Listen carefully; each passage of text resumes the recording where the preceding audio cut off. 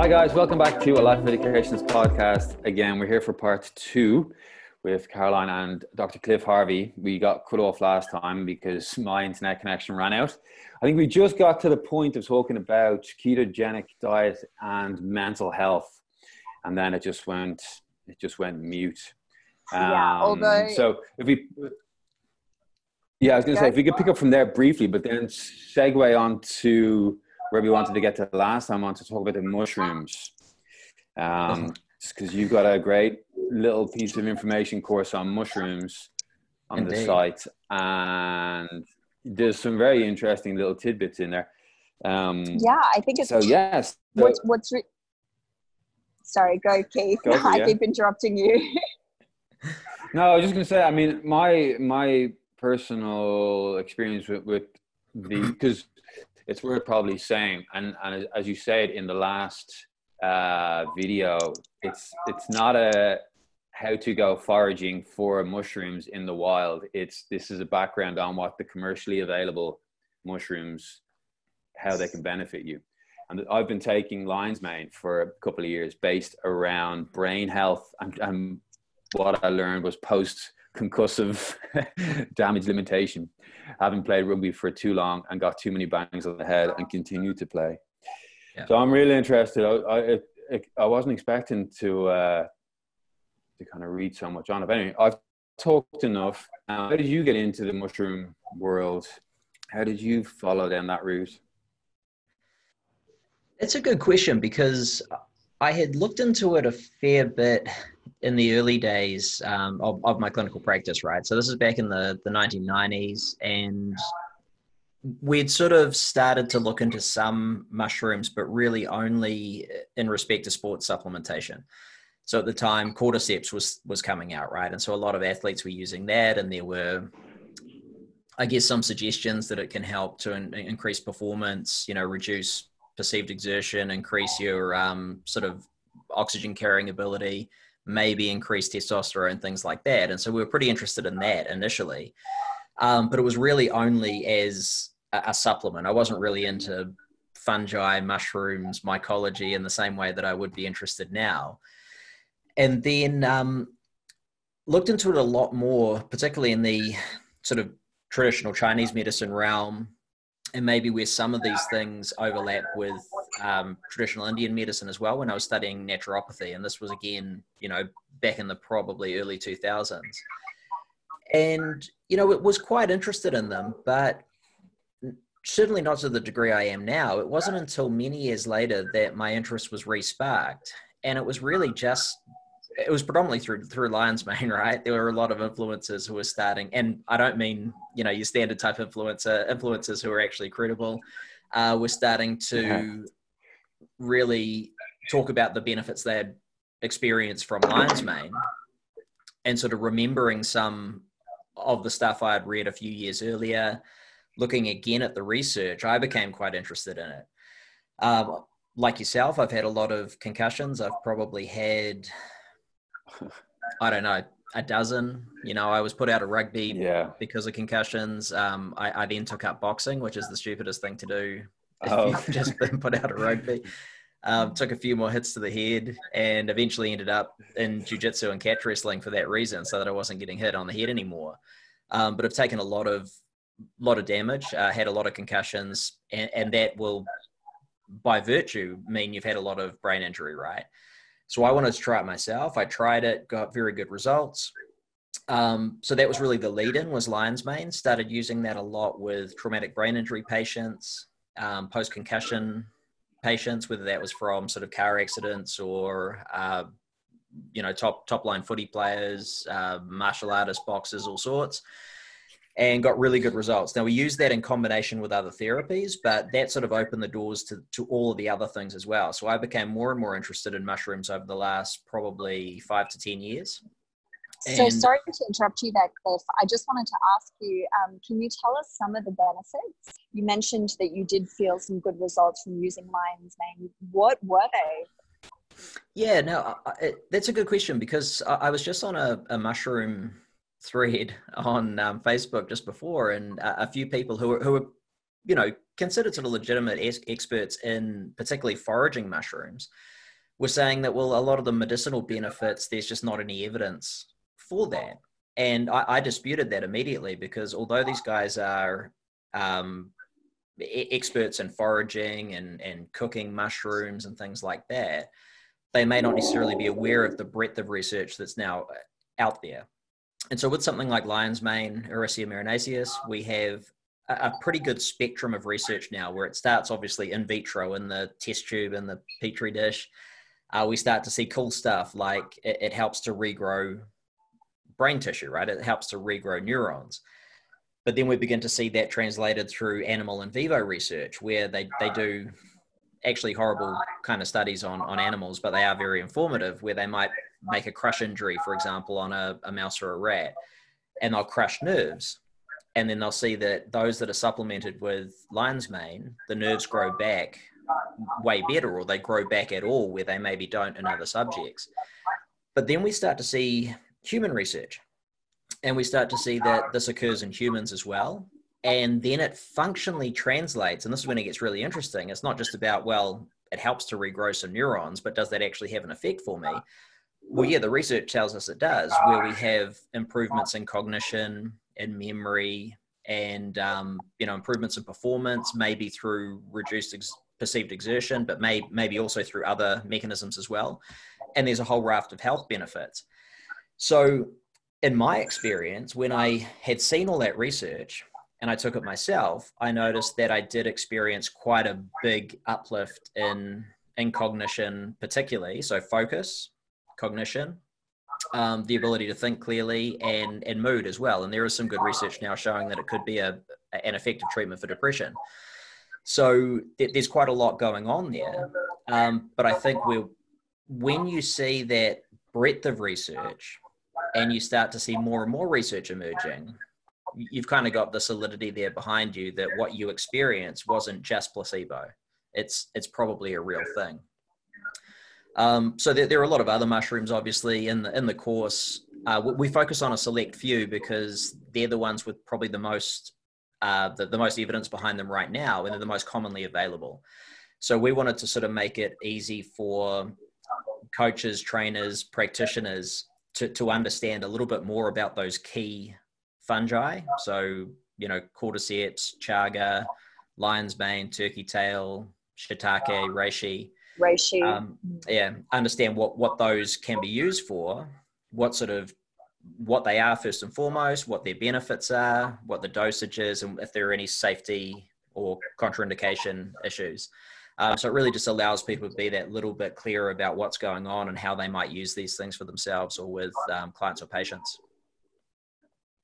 And when you say that you noticed the uptake or the kind of increased improvement in focus, how long did it take? Like, because I've taken it, and it's not like when you have an extra strong coffee, you feel the lift off. Well, that's what was your experience of it? Like, was it a few weeks?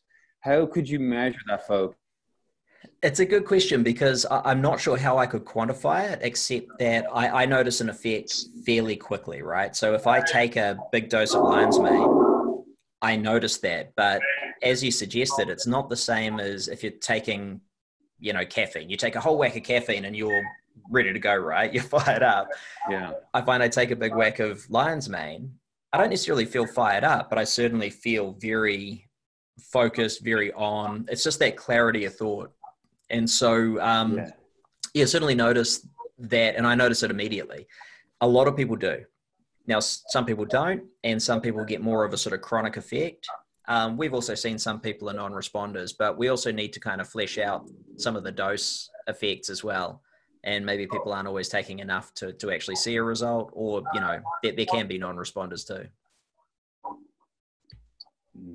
Yeah, I just took one of those sachets from whatever company was selling them. I've got in my cupboard, and I just opened up a sachet, poured in. Yeah, there's quite a few. I think the Four Sigmatic, the lion's mane coffee. Yeah, see that, and that's interesting because a lot of people get a pretty good effect from that. Now, obviously, it's going to be synergistic with caffeine, and some people will say, well, it's the caffeine content that's doing it. But the caffeine content of those sachets is actually quite low. It's only about 40 mg. So it's about, half a cup or less of a normal cup of coffee. So the caffeine content's not that high. The lion's mane content isn't actually that high either. From memory, I think it's about 400 milligrams. So that's a sort of low effective dose. Once people start taking maybe straight lion's mane powders or tinctures that have higher doses in them, they probably see a much bigger effect. So, I'll take a full teaspoon of full lion's mane mycelium and fruiting body powder. And so that's a lot more, right? That's about, 20 times more. No, it's not. Someone else a do lot the more math for sure. me. There's not, 10 there's not a lot in more. those sachets. No, about 10 times more, right? Yeah. So I wanted to ask you, I'm really curious about reishi mushrooms, because they, when it comes to immune health, you hear it so much about reishi mushroom improving immune health. Can you maybe talk us or give us some insight into what you know about that? Yeah, so reishi, it's one of the most, it's certainly not the most common mushroom. Shiitake is the second most commonly consumed mushroom after your sort of standard portobello, celery mushrooms. But reishi is a very common medicinal mushroom, and that's because it seems to have such a wide application. So we sort of, we simplify it down a little bit, and you're bang on. A lot of those effects are immune, antioxidant, anti-inflammatory. So it's sort of seen as being the really broad spectrum one that you can use for a lot of applications. So in terms of general health, a lot of people just take reishi as a general health type tonic. So you might sort of consider, well, actually a guy who I follow, a researcher in the States called Bill Lagarkos, I remember him tweeting quite a while back. He said, lion's mane for the brain and reishi for everything else. Probably a pretty good way to look at it, because it has so much application for just improving systemic health and particularly for improving immunity. We see a lot of those crossover benefits with other mushrooms though. So for example, even from your standard culinary mushrooms, just your plain old portobellos, there are quite profound effects on oxidation, inflammation in the body. From other mushrooms like chaga, again, big effects with respect to oxidation, anti-inflammatory effects, a lot of effects that are, that seem almost unbelievable. And I wouldn't want to put, my hat completely on them, but there are studies that show, for example, that you can somewhat correct lipids and you can correct some of the diabetic markers and things through application of this. Now, I wouldn't say that they're going to be a cure-all for anything, but certainly this is chaga. Chaga, yeah. Wow. But in terms of being a range of very nutrient-dense foods that have a whole range of other application as well, they're very interesting. And the more you get into fungi, the more sort of fascinated you become by them, because they're very unique and very peculiar organisms. They're unlike anything else we sort of think about, right? Plants. Can you elaborate on that a little bit? I want to know what you mean by unique and amazing organisms. Well, they're so integral to ecosystems, and we obviously know that everything is integral to the ecosystems they're involved with, but we often don't think about fungi so much, because we tend to think of them either as, bad, fungus, mold, all that kind of stuff. It's kind of breaking down, rotting stuff. Or we think about them in the medical context. Or maybe if we eat a lot of mushrooms, we think about them as an occasional food, but it's quite limited. But once you start to look at mushrooms and investigate them a little bit more and start to notice them, we've been out walking in the bush every day for I don't know how long recently. And it's going into winter here. So we've had the autumn, we're going into winter. There's just fungi everywhere, right? And they're there to break down stuff. They're there to break down substrate, wood, branches that have fallen off, trees that have fallen over, all these things. They basically break them down and return nutrients to the soil. They have symbiotic relationships with the plants that they're around. They can communicate with the plants. They communicate with each other. They have these huge mycelial beds often that run underneath the ground. The biggest organisms on the planet are fungi. I think from memory, I think they're up in sort of Oregon and Washington State type area. You've got these enormous mycelia beds that run underneath forests. And they're basically a single organism that's communicating across that whole area. And so they're very interesting in that way, because they are so critical to what we need within ecosystems.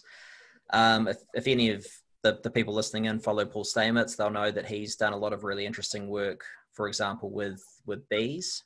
And this sort of hints as well at some of the potential health benefits, because he found that, you know, the old idea of Winnie the Pooh finding, finding honey in these old trees that are hollowed out and whatnot. Those trees are obviously dying, or they've got dead material, and there's these fungi in there that are feeding on that. Now, people didn't necessarily think that this was a symbiotic relationship, but what he discovered, and I'm paraphrasing him here, so people have to go back to him as the primary source and see if this is all correct, but he discovered that there were antiviral compounds from the fungi that were involved with these bees that helped them avoid things like deformed wing virus and other viruses that affect bees, viruses that are killing a huge amount of the world's bee population. And that would be devastating, right? If the bees are gone, the theory is that we don't have long to live, because then all the pollination falls over, whole ecosystems start to collapse. And so there's the symbiosis between fungi and bees that helps to keep them healthy. And that's one of the reasons why that they live in such close proximity and they gravitate towards the same places. That's why bees will often use those. They're convenient, obviously, but there's also the co-opting there of those antiviral compounds from the fungi as well. Yeah, it's so crazy. It's so crazy to think. I didn't Paul Stamos on Joe Rogan, just kind of mind the interconnection between when you go forage, you go just out into the local New Zealand and just head out to the mountains or to the hills. No, we just forage in local parks. If we do go further afield, then, you know, we might go for a look in the bush up north, or, you know, on properties that, you know, family have. But lately we've just been walking through local parks, little bush reserves and things like that. And there's a lot of fungi out there, because I'm not an expert in any respect in terms of the foraging and the fungal identification and things like that. I'm learning as well, you know. So really my area, and this translates to nutrition, is that I am a researcher and practitioner, and what I do is translational research. So that's why I created that the functional mycology course, was to basically help practitioners to understand the application of the supplements that they can buy, that are pre-prepared, and how they would use those. And that's why we specifically say, if you're going to get into foraging, you've really got to, you know what you're doing and look into that a lot deeper. So I'm very, I guess I'm just a novice in that as well. But even at our level of skill, we can go out and find a whole range of edible mushrooms just within a 2-minute walk from our house. Yeah, it seems like a very tricky enterprise to get into foraging. I read Michael Pollan's book, and he was discussing foraging as well, foraging for mushrooms, and how precise you need to be, because it literally is like a shade of a color difference, and you've stumbled upon a mushroom that might have some immune benefits to a mushroom that takes you on a very psychedelic trip or journey. Well, that's not a bad thing. I don't think I would be more worried about, you know, a death cap or something like that. Because, you know, and that's why we don't want to understate that danger, because something like a death cap, you have one, and if you don't get to the hospital within, I think it's about 6 to 12 hours, you're in big trouble. You're going to die. So right? There are mushrooms that are very dangerous. Absolutely. And they can look a lot like either edible or psychedelic mushrooms in some cases.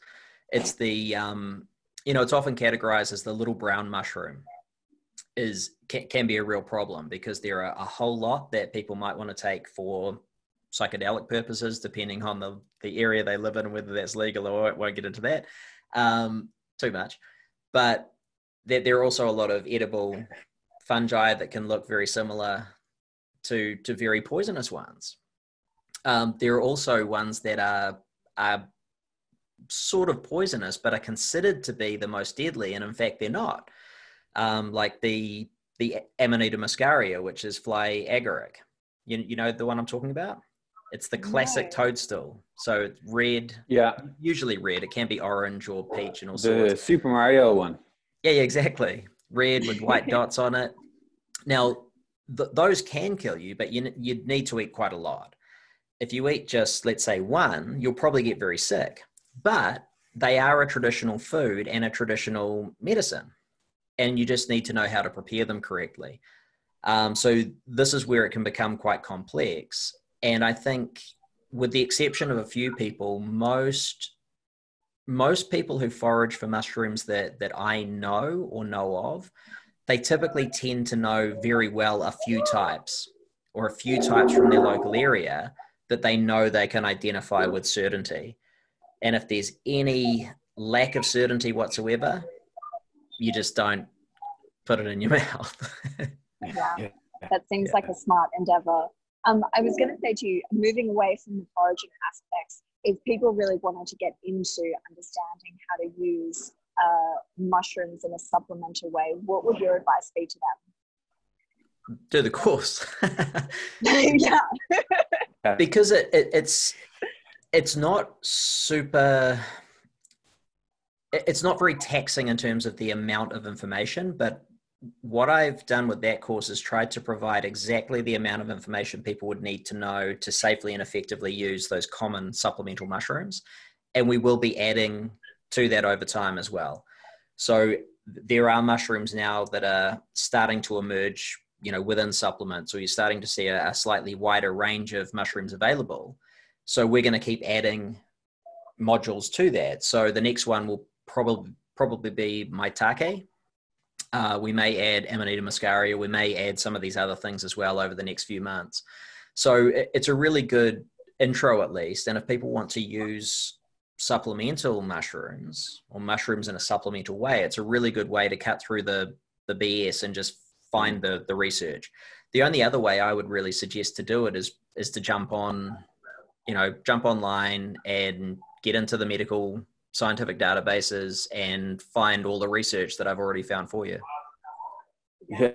So I've got a question in relation to COVID, because obviously we're on Zoom right now because of this. So it's a hot topic right now about finding things to improve your immune health and to make you physically and mentally stronger, so that if you do get sick, you're okay. What would you recommend in that regard in relation to mushrooms? How could people use mushrooms to, say, improve their immune health? I think, in terms of supporting immune function, obviously we don't really have anything at the moment that has been proven to help with COVID specifically, but we almost don't need to worry about that specifically if we're thinking about supporting our immune function, right?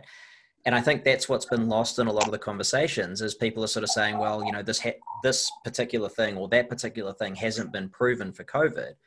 And my position from the very beginning is, yeah, we know. And as soon as there are things that are proven for that, that'll be great. But there's nothing wrong with being as healthy and resilient as you can be.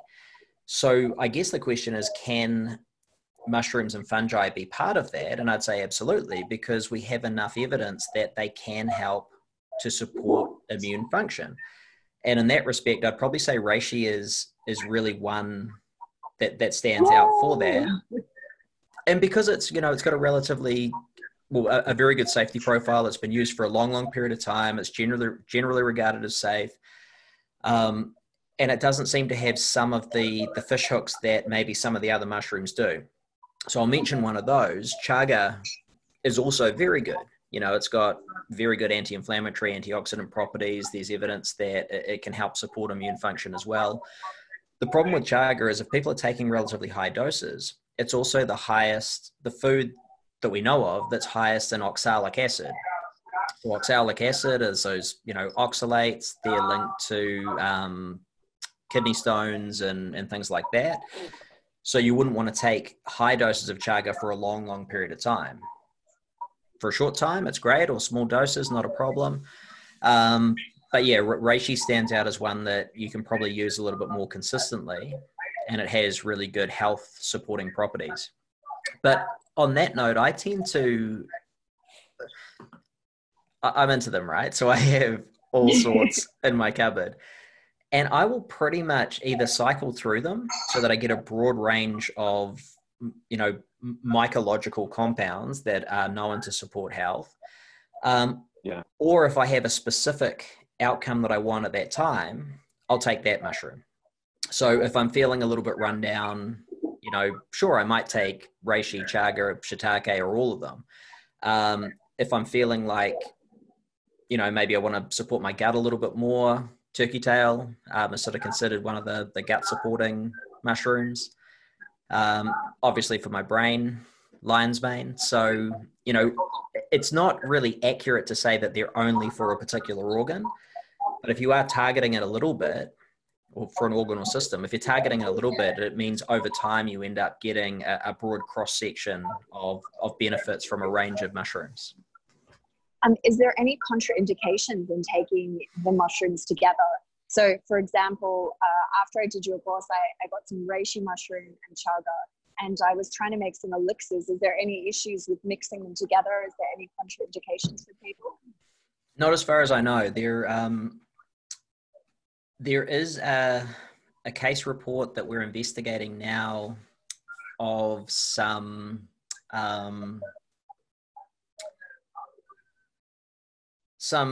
damage to blood cells with high dose reishi use in a cancer patient. But, I really don't think using normal supplemental type quantities, there's any problem with mixing and matching a little bit.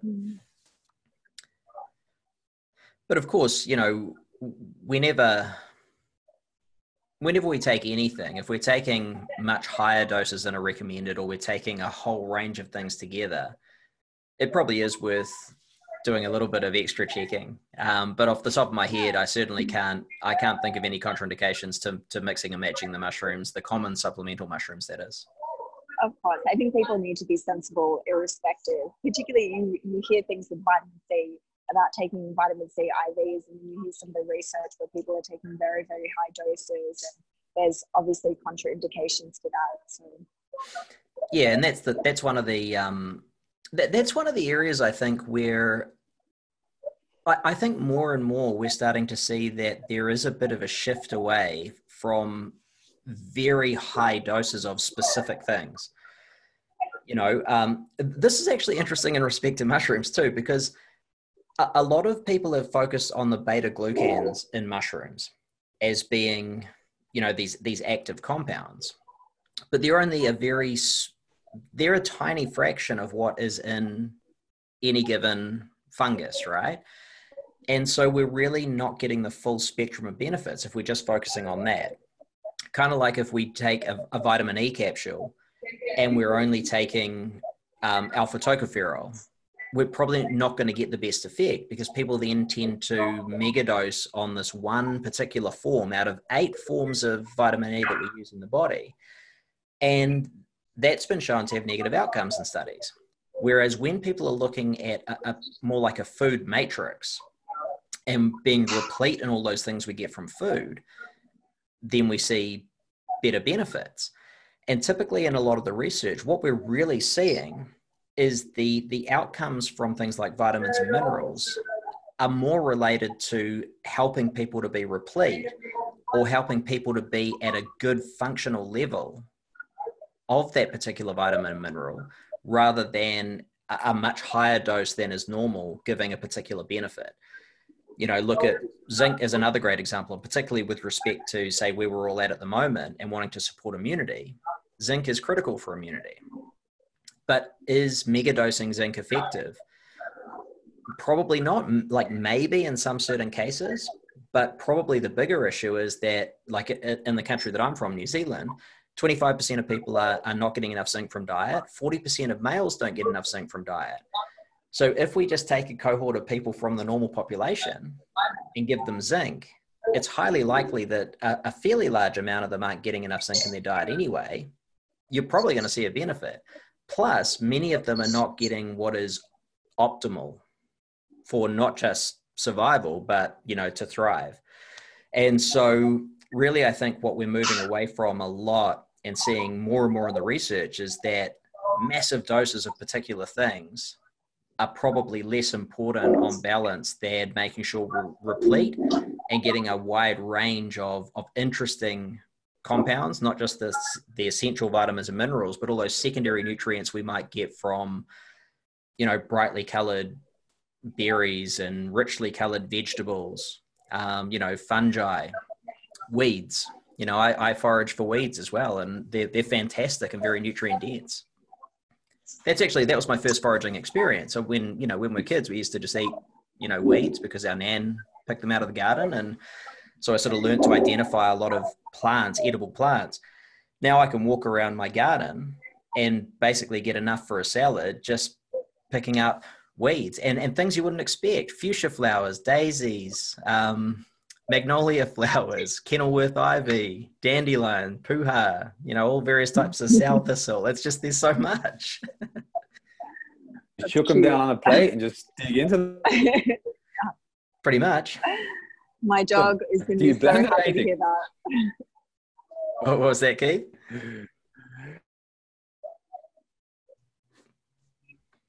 Do you that as salad? Sorry, you frozen just there. What did you say? Seeds and flour, like, do you put it in a blend?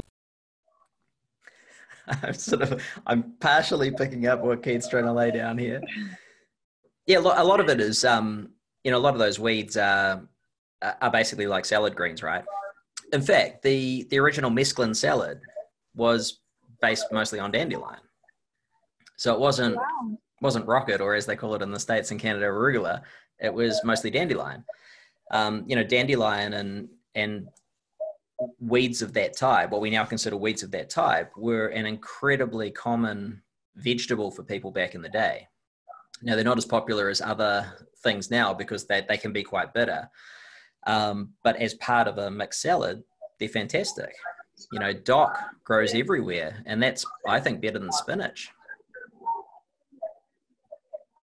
So your new course, Cliff, will be about weeds. Thinking about it, yeah.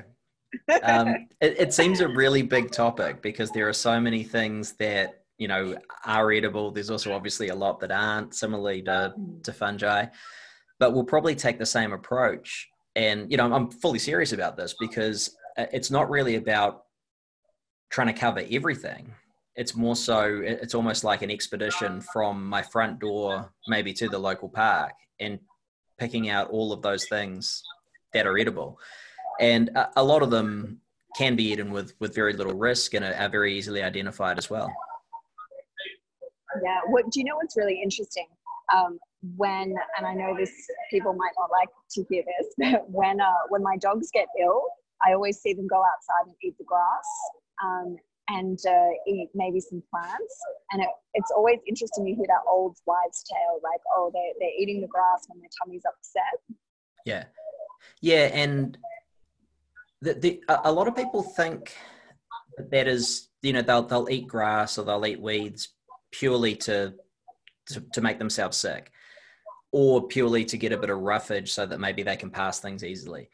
That's only, I think, part of it. And like, I'm not a veterinarian, I'm not an expert in animal nutrition at all, but I've, you know, had dogs my entire life, and it's really interesting when you observe them that they won't just go out and eat any old thing. They'll sniff around, they'll look, you know, they'll basically figure out, and they'll find specific things and eat them. And in, you know, observing dogs over a lifetime, I've certainly noticed that it's not always just to throw up or to pass something. I'm sure that they're going out to find some extra nutrition as well, because dogs are obviously, they're omnivores. They're not obligate carnivores like a cat. They're predominantly carnivorous, but they do eat some vegetable matter as well. So they might eat some tubers or some, berries in the wild, all that kind of stuff. And they will eat some vegetable matter as well. And I'm sure it's not just for this old idea of fiber and roughage, which, we kind of get tarred with as humans as well. I get quite frequently attacked on Twitter for suggesting that people should eat vegetables. I know that sounds really weird, but there's a lot of people out there who say, well, vegetables are just water and fiber and they're useless. Just stick with your meat kind of thing. And I don't think that could be further from the truth. I mean, I think most of us accept that vegetables are good for us, but the main thing is that we're getting chemical signals. I think we talked about this last time, getting chemical signals from the environment, which help to switch on processes on a cellular level, because we're recognizing what happens in our environment, not just by being directly exposed to it through, sight, smell, the sounds we hear, the temperature, all that kind of stuff, but also the chemical signals that we're taking in by ingesting it as well.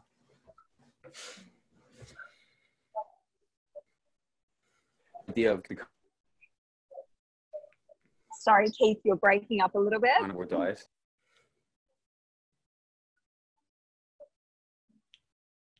I think Keith's the passive observer tonight. I think Caroline's got to be the questioner. I don't, to be honest with you, my internet's not going so well. I got cut off at my house, so I'm sitting in a cafe now. It's looking pretty good from where I'm sitting. So all Zoom and internet things are in trouble these days. So I wanted to ask you, I know this is a little bit of a controversial topic, and it's related to mushroom supplementation as well. Recently, so I know that psychedelics have had a very, very bad introduction to the scientific world in the 60s and 70s, and now their reputation is changing a lot and people are a lot more interested in it. Do you have any information that you can impart to people about maybe the difference between supplemental mushrooms and psychedelic mushrooms, and is there any crossover? Is there any health benefits to taking the other side?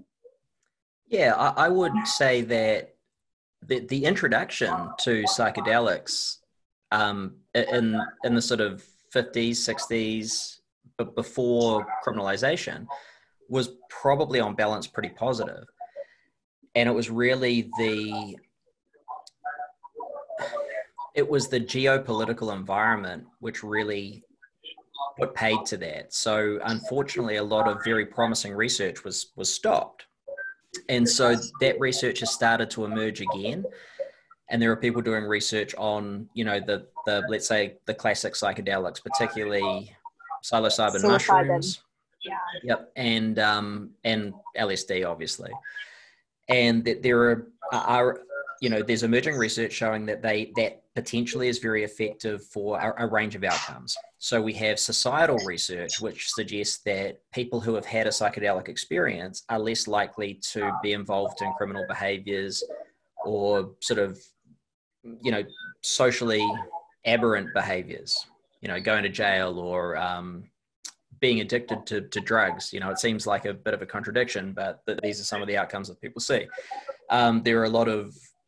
There's a lot of emerging research showing that psychedelics could be very useful for intractable depression and bipolar disorder and post-traumatic stress. And particularly depression. I was reading some of the Johns Hopkins research on psilocybin and treating depression. And obviously you look at some of the other mushrooms as well, and they're there for depression and for anxiety. So they have similar benefits, but obviously very, very different physiological effects on the body. Yeah, so there certainly is a lot of application for the psychedelics, and there will be a lot more research on that. I think we also need to consider that there were literally thousands of years of sort of case evidence and a traditional medical history using those things. LSD is a little bit of a new guy because it's synthesized predominantly, but the precursors are found in plants and they were probably used to some degree. But obviously there were other things that were used much more, like your psilocybin mushrooms, Amanita muscaria, the fly agaric, ayahuasca, which contains DMT, peyote, San Pedro, cacti that contain mescaline. So there were a lot that we used for various purposes, and they're called entheogens for that use, right? So the entheogen is kind of the medicines, particularly plant medicines, that would expand the mind and allow people to achieve their human potential. So there was a lot of philosophical and religious stuff wrapped up around that, but really it was about helping people to have a different perspective, change their perception, and basically open up their minds and experience more. So now we're taking that into the medical realm, where people are beginning to look at the research on that and seeing that, yes, it can actually help for a lot of things. Now, we obviously need to be aware that in most places it's still illegal to do that. And that maybe the intention that has been taken into those things hasn't really been conducive to the best experiences, right? In a traditional setting, you would have a strong intention and you'd be thinking about using that to connect to something maybe greater than yourself, to have some insights, to have some epiphanies. Whereas if people just take a whole bunch of mushrooms and go to a nightclub, I'm not sure they're going to necessarily experience the same stuff. And so that's that's where context and environment are really important. Exactly. And that's, I think, the difference between taking something recreationally, and here in this context, we're talking about taking things medicinally or for healing or therapeutic purposes. And I know in the research that I've read with John Hopkins, they were really, really stringent on set and setting, and having a therapist present and having a particular scene and a proper dosage and proper outcomes. Yep. And they were doing a lot of questionnaires before and after, and really assessing the impact and assessing the experience, and having somebody there to kind of walk them through that whole process. But how is your experience of, say, using, because if we think about mushrooms as a collective, there's such a huge range, and we just spoke about it very briefly, going from some of the mushrooms that can cause death, as opposed to some of the mushrooms that are just used in normal food purposes, and then there's other mushrooms that are used medicinally for supplements like lion's mane and reishi, and now we're moving into a very, very different type of mushroom that has a very different experience. So in that whole spectrum, what's your perspective on that? I know that's a very big question.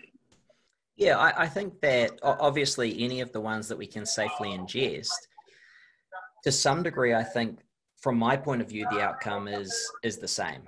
Now, what I mean by that is I'm a very big advocate for going beyond health, right? And that might seem strange because I'm a health researcher, I'm a clinical nutritionist.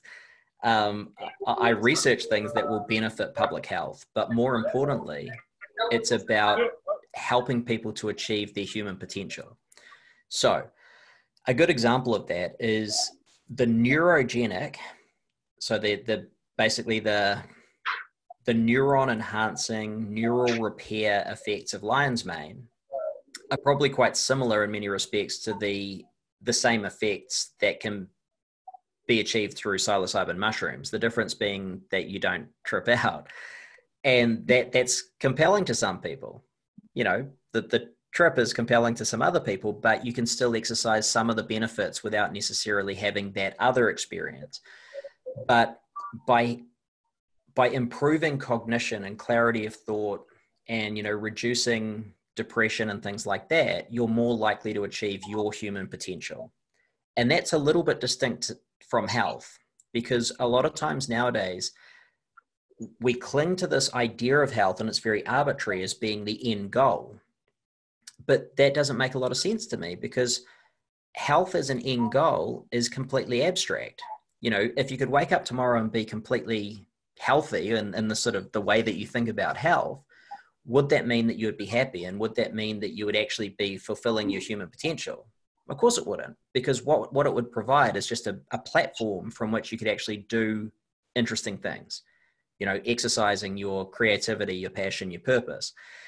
And so I think that health is critically important to that, but there's also more. And that's why I think a lot of the research that I do in the coming years is going to be much more around those ideas of human potential and helping people to really thrive and have epiphanies and breakthroughs. And so, yes, it may cross over into some of those other areas as well. You know, particularly with psychedelics and entheogens. In fact, I will be writing a course this year on the medical application. So basically looking at the medical research that's been done on entheogens so practitioners can understand a little bit more about it. Yeah, there's a lot of emerging research, and it's very interesting to read, because you see, is it Timothy Ferris, who was the Harvard professor in the 60s, who was also researching psychedelics. Timothy Leary. Timothy Leary, that's it, yeah.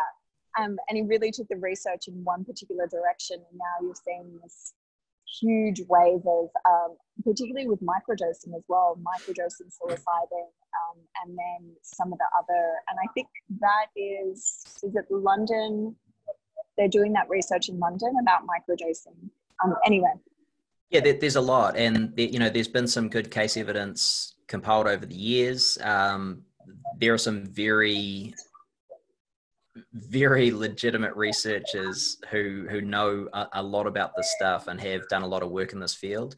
A guy I think that's fascinating to listen to is Dennis McKenna, who is Terence McKenna's brother, but he's a researcher, a doctor in ethnobotany and ethnopharmacology. So he's basically looking into those traditionally used entheogens and what their applications can be. And, it's fascinating because a lot of the drivers now of the research, but also the public awareness, they're very credible and legitimate people.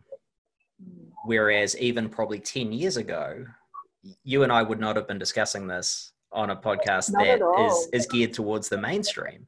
But now people just accept this as being, well, this is something that could really be interesting for people's health, and more importantly, in the long term, for their human potential. Yeah, absolutely. So I was going to ask you, because earlier we were discussing about dosing, and we were talking about dosing in terms of lion's mane, about taking high doses, and the idea of finding like kind of a little bit of a balance. And then moving over to psilocybin, and instead of taking these huge doses, about the microdosing aspects of it, is there any health or performance related benefits to microdosing? Microdosing of psilocybin? Yeah, in particular. So we discussed the benefits of microdosing, or actually normal dosing of reishi and lion's manes. And what about the inverse? Obviously, people take massive doses of psilocybin and go on a journey, but if they were to microdose, so that journey would be eliminated. Is there any performance or health related benefits to that? Probably. I mean, there are a lot of, like I say, there's a lot of case evidence. I don't know if there is a huge amount of like published trial evidence, if there is any, on microdosing at the moment. I'd have to look into that and see if there is, but there's certainly a lot of case evidence that people are experiencing pretty profound benefits from microdosing. And I think I remember Paul Stamets talking about this sort of as if you could take a normal dose of lion's mane or a microdose of psilocybin and you probably get quite similar benefits. Now, I might be paraphrasing that, and it may not be 100% correct, but that was sort of what I took from one of the conversations with him that I listened to. And that kind of makes sense, because a lot of the neurogenic and clarity and cognition type benefits are probably going to be similar between a normal dose of lion's mane and a microdose of something like psilocybin. Okay, so going back but they are also different. So there will be differences in how they act as well. So I was just going to steer away from the psychedelics and go back to normal mushrooms. What is there any other advice or suggestions that you can have for people if they were interested in exploring medicinal mushrooms? I know in your course it talks a lot about cognition and performance. Yeah. So there's really, in terms of the benefits, they cross over a lot between the mushrooms too, and that's worth people remembering, because it's not as if, even though we simplify a little bit and say, well, we simplify to make it easier for us to understand and to know what we want to take in a given moment or whatever. but we also need to realize that it's a lot more complex than that. So when we say things like lion's mane for the brain, we also need to consider that lion's mane also has a lot of the other benefits that other mushrooms have in terms of reducing oxidation and inflammation, and maybe having potential in the realm of cancer treatment and things like that as well. So there is going to be a fairly broad crossover. And that's why I think we can mix and match a little bit, you know, change what we're taking periodically. I also think that's probably a good thing in terms of long-term safety, because although they do appear to be really safe on balance, taking something every single day of your life may not be the best thing to do. So occasionally mixing it up, you're going to get different compounds that are going to be beneficial. One thing I'd probably say is for people to be aware of the provenance of the mushrooms they're taking. So where are they from? What do you mean by that? Okay. Yeah, where are they from? How are they grown? What's the substrate? And can you be certain of the quality? Because fungi can be very good accumulators. They can be very good accumulators, particularly of heavy metals. And there is some suggestion, and I don't know whether this criticism is valid all the time, but there are enough experts in mycology who have said that some places in the world, maybe you wouldn't want to get your mushrooms from. So some of the Chinese grown mushrooms, for example, I see, may not be that fantastic because of the heavy metals or other contaminants in the groundwater, and the mushrooms could potentially be accumulating those. So, we are seeing, we do a bit of work with a company in Australia that grows really good quality mushrooms, and they grow it on, sustainable substrate, and they've got the highest, quality standards. It's all sustainable. So we kind of know the provenance of the stuff that we're personally taking. So I think people should just look into that and make sure they're taking a product that is, of a high standard, high quality. If it's not growing in those types of conditions, at the very least, it should be tested so that it doesn't have all those heavy metals or other contaminants in it. Is there any products that you would recommend in particular for people? Well, there are some that I use. I need to disclose my conflict of interest though, because we were using certain products in practice here, and because they were difficult to get hold of, we started distributing them in New Zealand. So I work with Four Sigmatic, Life Cycle out of Australia, and they make a really cool ranges of pure mushroom powders and mushroom tinctures that you can take. So they're very easy to dose because it's basically just an eyedropper, and take a few drops. I nearly put that in my eye when I said eyedropper. You don't want to do that. And obviously I haven't used it myself, but I hear really good things about Paul Stamets' brand as well. Okay. And I would expect for his product to be really good quality. Keith, were you going to say something? I saw you moving and nodding there. Am I even in? I've had audio the whole. I feel like I've just been a listening. Am I back in? You're still there. He looks almost like a 16th century painting or something. He's just sort of frozen most of the time. It's pretty cool. And I'm reading the Wolf trilogy at the moment, so it's very apt. Yeah, no, look, I love it. I figured you guys can't hear me, so there's no point in the flow. No, we could hear you were there. I thought you kept freezing a little bit, so I was like, I can't hear you. Yeah, I could hear everything, but you guys are frozen every now and again. I really like what you said about the idea you could wake up tomorrow in optimal. Would that be the end goal? I think that's a really important concept for whatever kind of health you achieve. I really like that. Like, what do you do then? Yeah, and that's why the latest book I wrote was called The Credo, right? And it wasn't about nutrition. Actually, a lot of my books aren't about nutrition. They're about those things. It's about finding passion and purpose and creativity. And the reason is that when we become so hung up on these relatively arbitrary ideas of what we should be, particularly with respect to health, which is now so tempered by what we see on Instagram or Facebook, you know, we're basically trying to live up to these facades of what we consider health to be, but none of it's real.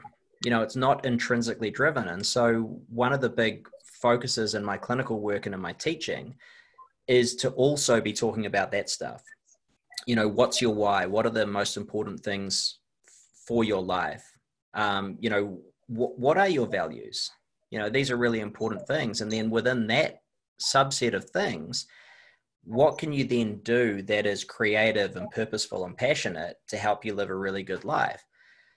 In the research setting, I'm really trying to push towards not just always looking at pathology, you know, not just looking at how do we treat this disease or how do we treat that disease or how do we get people back to normal, mundane, boring, on the treadmill health, right?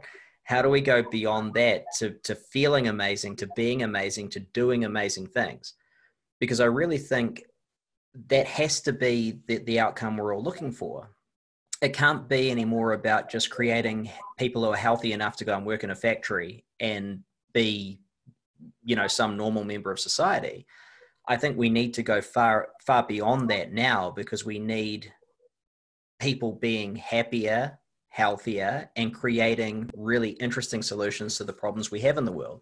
Now, the more people we have doing that, exercising their creativity, the better off we're going to be, and the more likely we are to actually get through a lot of the stuff that we see around us, whether it be pandemics or global warming or anything else. So I know this is I love the notion of what you were saying about trying to be the best version of you and really having passion and purpose, and that encompassing human health and good health. Exactly. So when you mention things about Instagram, one of the things that I struggle with a lot is really finding out what the truth of an information of something is. Especially, so I was doing a little bit of research earlier about medium chain triglycerides and like coconut oil.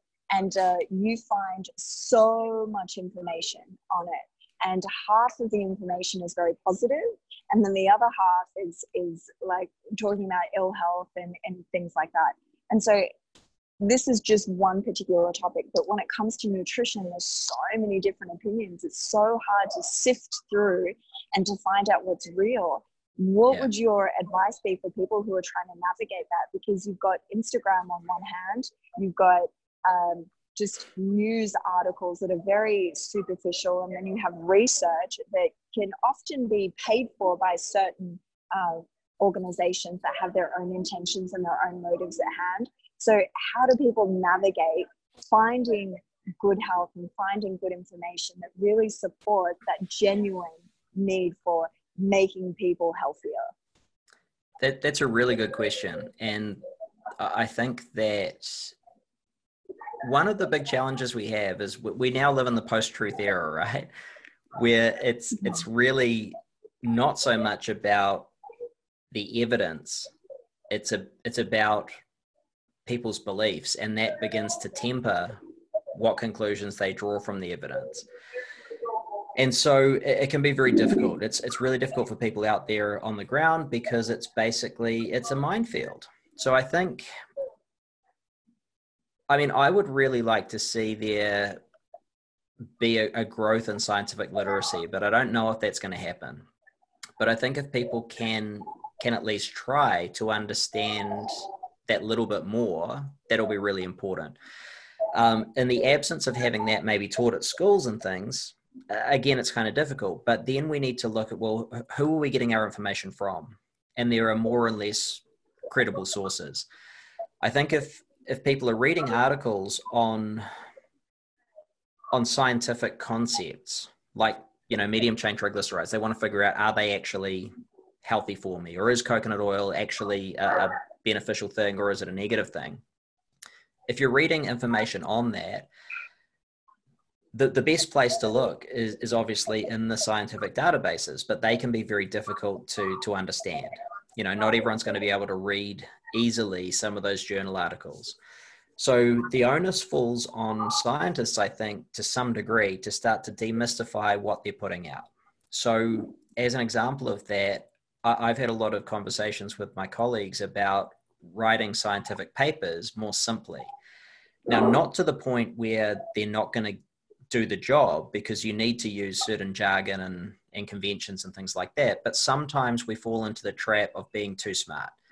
We'll use a word that no one but a handful of people in the world will understand.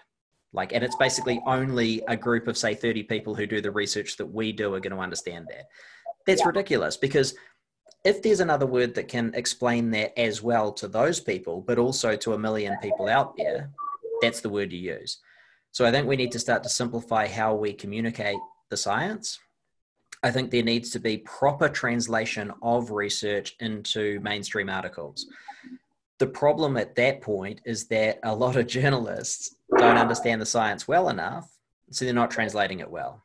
A lot of researchers have biases where they will basically promote a conclusion from a paper, which isn't really what the paper said. It's because it fits with their bias. So how do we get through that? I think it comes down to trying to sift through the sources of information you get, find credible, pragmatic people in particular areas and follow them, because they're going to be looking at the evidence at least more objectively and trying to put that out there. The more pragmatic people are, the less they're going to be extremely controversial. People would say that I was controversial because I was using low carb and ketogenic diets back in the 90s. And that's what I did my master's and doctorate and all that kind of stuff in. But if anyone reads my articles, I guarantee they'd say, it's a pretty pragmatic guy, because I'm not saying that keto and low carb is for everyone. What I'm saying is that there are certain applications for which it's really good. And there are also people who thrive on high carb diets, and there's all this stuff in between. And a lot of it rests on how your body works, what your requirements are, what your health conditions are, but also what your psychosocial stuff is like. What behaviorally can you stick to? What culturally is appropriate to you? All these various things, right? So it becomes very much, there's no clear answer, but there are certain things that we all agree on. Like in nutrition, everyone agrees that we should eat more unrefined food instead of ultra processed food. Almost everyone, with the exception of carnivores, the carnivore diet crowd, thinks that we should eat lots of vegetables, right? So there are a lot of things that really fit. And therein lies the commonalities that people get results from. Now, there's a lot of people who are talking about that stuff, and they also understand that there's going to be some minor differences, but they're not clinging to those because there's no point battling. So find credible people and follow those. And I guess, be wary of people who are making grandiose claims or claiming that one diet fits all, or that one particular food is going to kill you. That was probably a long-winded answer. It's a difficult question to answer. It's a great answer. It's just, you're right. It's a minefield. It really is a minefield. It's almost like these days you have to peel back 3 layers to really understand, is this unbiased information or is this opinion information? And that's what I find more and more these days.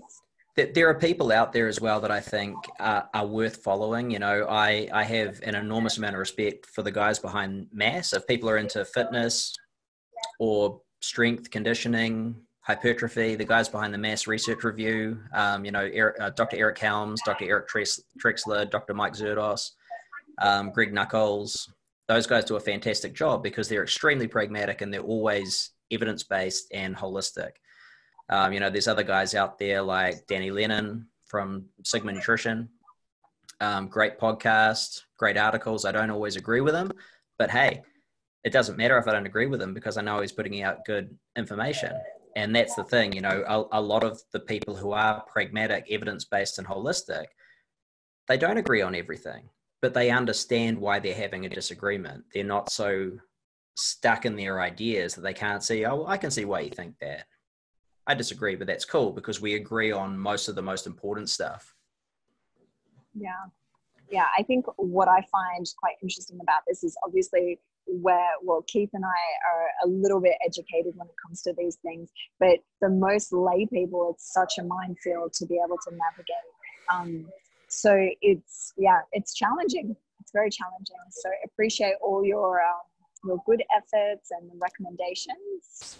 Well, we can all do better too. You know, I do a little research review that I put out every month, and I've been told by a few of the people who subscribe to it that, dude, sometimes it's just too heavy. So I need to put layers in. You know, there needs to be this layer where everyone's going to understand it. And if they want more, they can go that little bit deeper. So you kind of need 3 layers to things, but it's important that the most relevant information is able to be translated through every layer in the way that people are going to understand. And I guess something here that's really important as well is I think it needs to be translational. In other words, there needs to be application, right? So you read a lot of things that say, oh, this is really bad, or this is really good, or this is the science behind whatever. And often it's not anyway, but then there's no take home message. There's nothing that you can actually do with that. And that's what I think is critically important, is we can debate till the cows come home about various aspects of the science behind nutrition. But if people are still left not knowing what to do, we're wasting our time, because all we're doing then is, self-flagellation. We need to be helping people. And the only way you help them is to give them simple things that they can actually do and do right now and continue to do that will improve their health, their happiness, their performance. Yeah, for sure. On that note, I think, Cliff, thank you so much for your time. Keith, you're still so quiet out there. How can people follow you if they have any questions, or if they want to follow your social media? Easiest way to find the various things I do, including all my social, is just to go to cliffharvey.com. So that's just my name.com.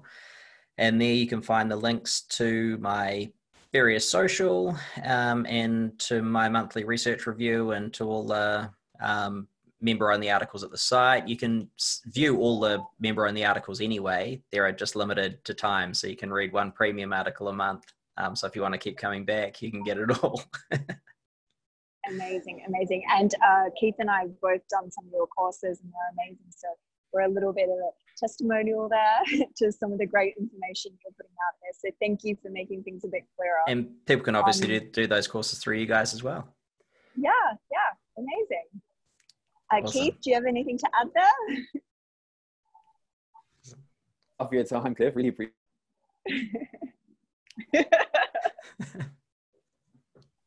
it. Okay, amazing. On that note, now that Keith is frozen, let's head off. Thank you so much, Cliff, for everything. Awesome. Thanks, guys. Okay, bye.